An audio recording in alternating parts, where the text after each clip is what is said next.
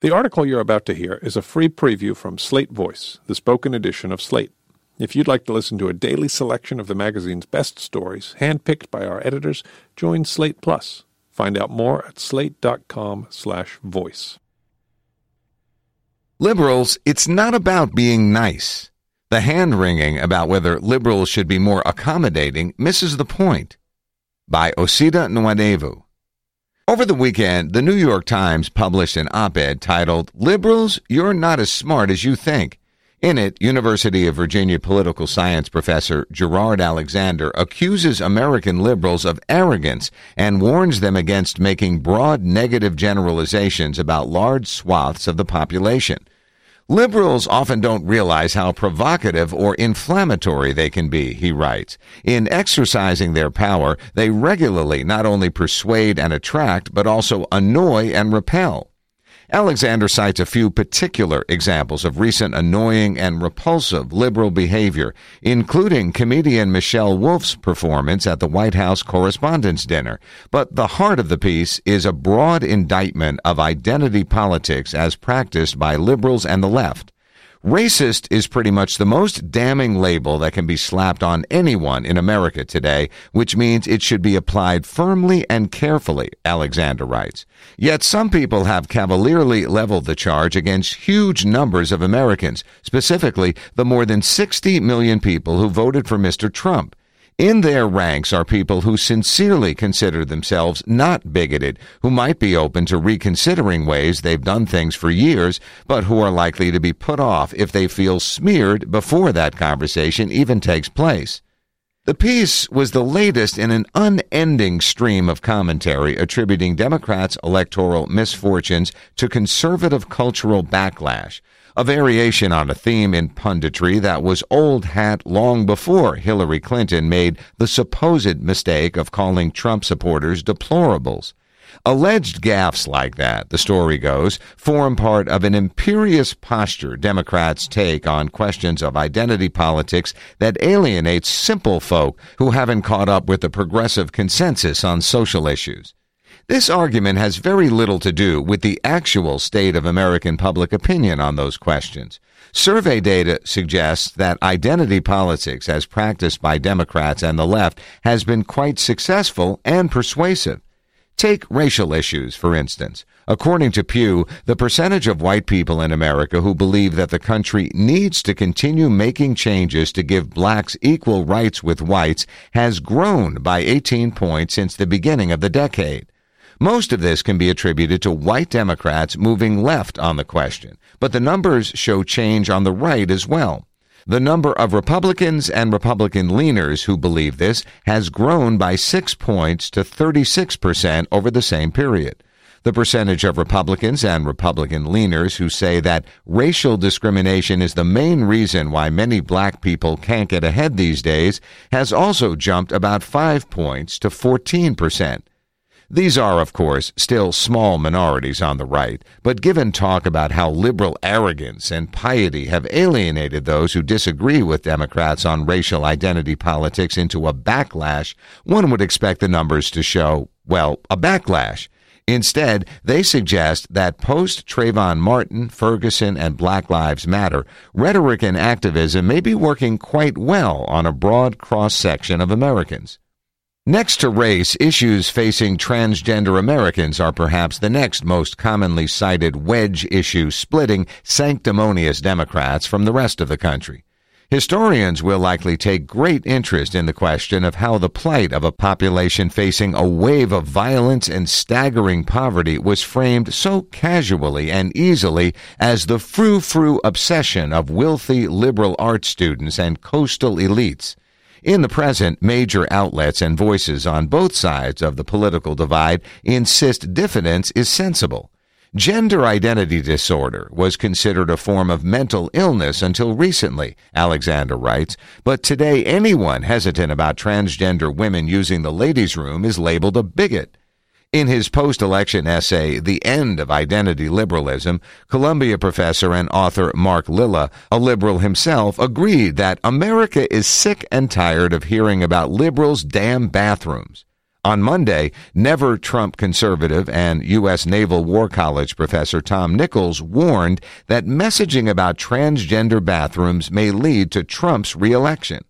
Comments like this reveal not only a disdain for transgender people, which is obvious enough, but the extent to which a good deal of casual political commentary on cultural politics runs on fumes and folk wisdom.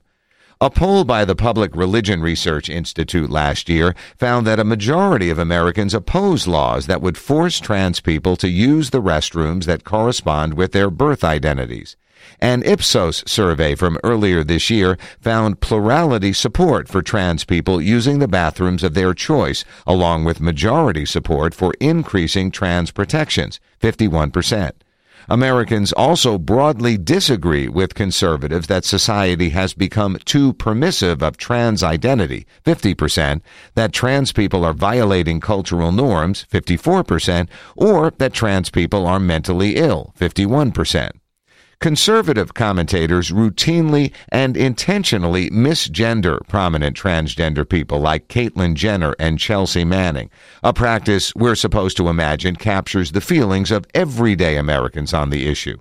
A National Review piece titled "Laverne Cox is Not a Woman" by Kevin Williamson is characteristic.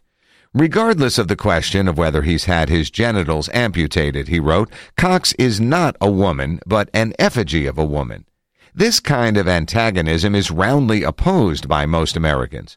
According to Ipsos, 56% say they would refer to a transgender woman with either female or neutral pronouns, and 56% also say they'd refer to a transgender man with male or neutral pronouns. Empirically, the majority of Americans are closer to the campus left on the issue than they are to Ben Shapiro. Importantly, the current discourse about trans people and public restrooms is the product of a wave of right-wing myth-making and hysteria that began with North Carolina Republicans passing a bill nullifying local ordinances on LGBT rights across the table. This was in response to the passage of a law in Charlotte banning discrimination on the basis of gender identity or sexual orientation in public accommodations. Roy Cooper, who refused to defend the law as Attorney General, defeated incumbent Republican Pat McCrory in the 2016 gubernatorial election, even as Donald Trump beat Clinton in the state, and the Republican bill was opposed by a solid majority of voters. The fact that a story about Republicans in Raleigh imposing their will on localities that disagreed with them and then losing an election as a consequence fed a narrative about Democrats fatally overreaching on identity politics is, in fact, perfectly emblematic of the dynamics animating punditry about the attitudes and dispositions of liberals and the left. Political commentators generally take very little interest in thinking through the implications and consequences of arrogance and condescension on the right. How often are Republicans told by centrist surveyors of the cultural scene that they might benefit politically from reaching out to enthusiastically pro-choice young women, that the fire and brimstone approach of calling supporters of Planned Parenthood pro-infanticide and symbols of the fall of man might be counterproductive?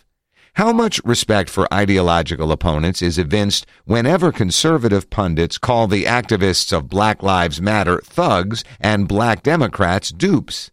Is the average liberal or leftist in America today more clueless or judgmental about lifestyles different from their own Republicans who spent years warning that gay marriage and the decriminalization of homosexuality would justify and enable bestiality? Is the average left activist on campus more hostile to dissenting opinions than Ben Shapiro was when he argued that Iraq war critics should be prosecuted for sedition? These questions are rarely asked for two reasons. The first is that American political journalists are still wired to view a non-representative subset of white people somewhere out in the middle of the country as baseline Americans who cannot talk down and can only be talked down to. The second is that conservative parts of the country benefit from certain structural advantages within the American political system, namely the Electoral College and the allocation of senators, that both delude conservatives about the extent to which their views are representative of the country and largely prevent them from facing national political consequences for that delusion. This is only problematized by the press every now and then, but the abolition of the Electoral College, statehood for D.C. and Puerto Rico, and ending the filibuster will likely be live issues in the 2020 Democratic primary, perhaps prompting overdue conversation about whether this democracy of ours should be made, for the first time, a fair one. Until then, liberals and the left will have to figure out how to win against a stacked deck.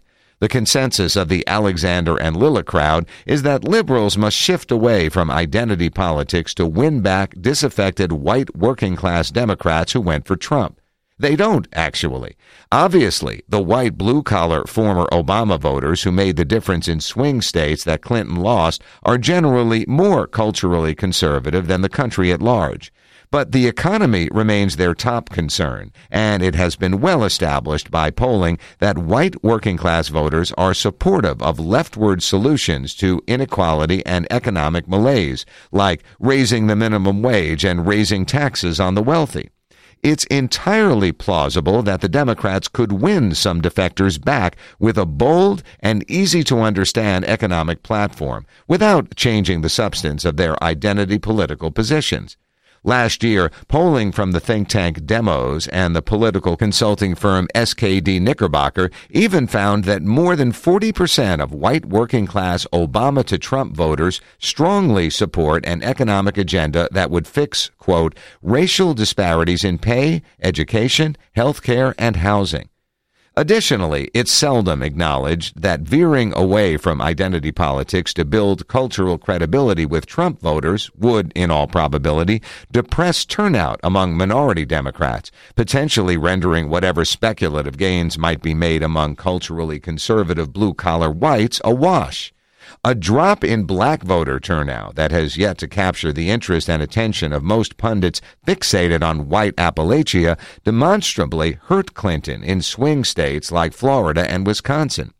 It's generally taken for granted by analysts that Democrats will have a hard time replicating the enthusiasm among black American voters inspired by Barack Obama. But an ambitious economic platform offering a hand to struggling communities could animate many and pique the interest, too, of the general non-voting population, which we know skews Democratic. Such an agenda would dovetail easily with rhetoric casting Trump, an historically unpopular president, and the Republican Party, broadly speaking, as enemies of not only decency but economic justice, powers aligned with the wealthy and big business against everyday Americans trying to make ends meet. It's incredibly hard to imagine what it would be like if liberals invade against a conservatism the way Republicans invade against liberalism and leftism. Honestly, Sean Hannity said in an interview last year, I think liberalism has to be defeated. But Democrats should put their thinking caps on anyway and wave away any fear that a more aggressive approach might make them meaningfully more like their badly behaving opponents. That won't be the case unless, for instance, the Democrats take to systematically kicking reliable Republicans off voting rolls. Polites is not substantive politics, and it has failed the Democrats as political strategy. The party's reward for meeting the demagoguery, hyperbole, and febrile paranoia of the GOP with civility, moderation, and good faith engagement has been the expansion of Republican hegemony, with conservatives now in control of the White House, the Senate, the Supreme Court, and 26 state governments across the country. It's time to stop worrying about how to address the right. It's time to take seriously the project of beating them.